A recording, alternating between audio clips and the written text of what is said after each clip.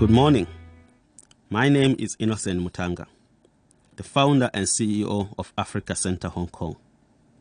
Africa Center is a platform and a creative hub that fosters value-creating interactions between African and non-African communities in Asia.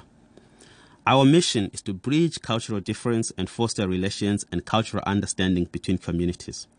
We are a social enterprise dedicated to fulfilling the needs of our clients while promoting diversity and community representation.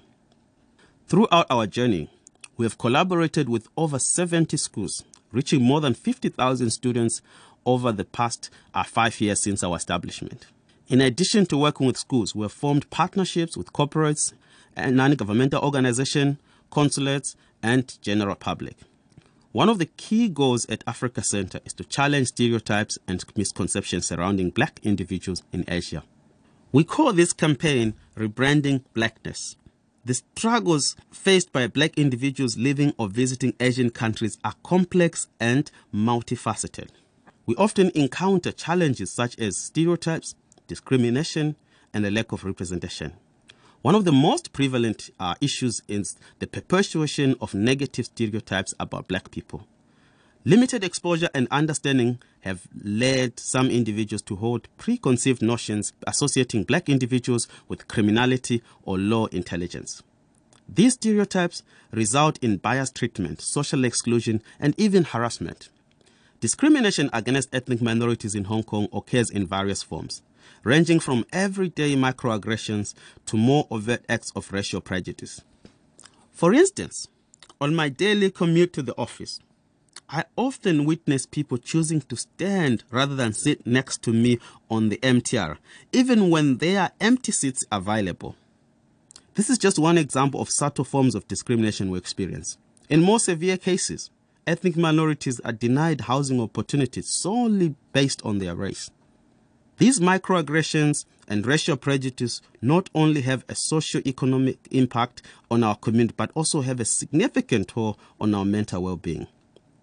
The employment prospects for qualified individuals from our community are hindered by anti-Black biases in Hong Kong.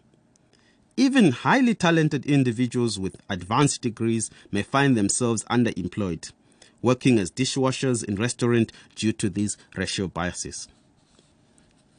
As a Black person living in Hong Kong, my experience can be summed up in 2 words: caution and curiosity. We often encounter caution and fear from the older generations who unfortunately also hold the keys to our employment opportunities and access to grants and funding for starting businesses. On the other hand, we receive curiosity from younger generations who are more open-minded but vulnerable to influences from their parents and teachers. It is disheartening to discover that a significant number of students, when asked if their parents want them to be careful of Black people before visiting our center, raise their hands. Usually, 90% of kids raise their hand if we ask them if they have been verbally warned by their parents to be careful of us prior to the workshop. This demonstrates the extent of the misconception that persists in society. However, there are heartwarming encounters that remind us of the potential for change. For example, a Chinese boy who attended our African Kids Club expressed his love for our food and suggested having a fufu festival in Hong Kong. Fufu is a common staple in Africa. Additionally, there was an instance where a child approached me on the MTR and we started playing together, just like any other African child would. I was pleasantly surprised when the parent did not intervene. Unfortunately, such situations are rare and most parents tend to quickly remove their children from these interactions. These small enlightening moments give people like me the incentive to strive for change and challenge the negative perceptions of Africans and ethnic minorities. As Nelson Mandela once said, no one is born hating another person because of the color of his skin or his background or his religion. People must learn to hate, and if they learn to hate, they can be taught to love. For love comes more naturally to the human heart than its opposite. Despite Hong Kong's diversity, stereotypes, biases, and discrimination persist within society. As a political refugee who has experienced navigating and overcoming complex systems, I am committed to assisting others, refugees and non-refugees alike, who are faced with complex systems in their life that make it hard and even impossible to survive, live, or thrive. Education has the power to challenge prejudice, dismantle barriers, and promote inclusivity. By providing resources, mentorship, and support, we can empower marginalized communities and foster a more equitable society. Through awareness, dialogue, and collaboration, we can create a Hong Kong that embraces diversity and upholds justice and equality. Our immediate goals are twofold. Firstly, we aim to connect with open-minded teachers, company leaders, and community figures who are willing to make a social impact by inviting us to their respective communities, schools, or churches. This will allow us to share our experiences and culture, helping to create a more inclusive society for Africans and other ethnic minorities in Hong Kong.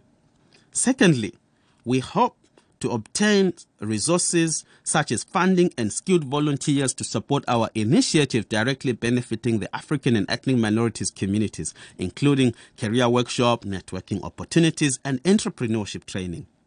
In conclusion, it is crucial for the government and our community to take collective action to improve the care and support for ethnic minorities in Hong Kong.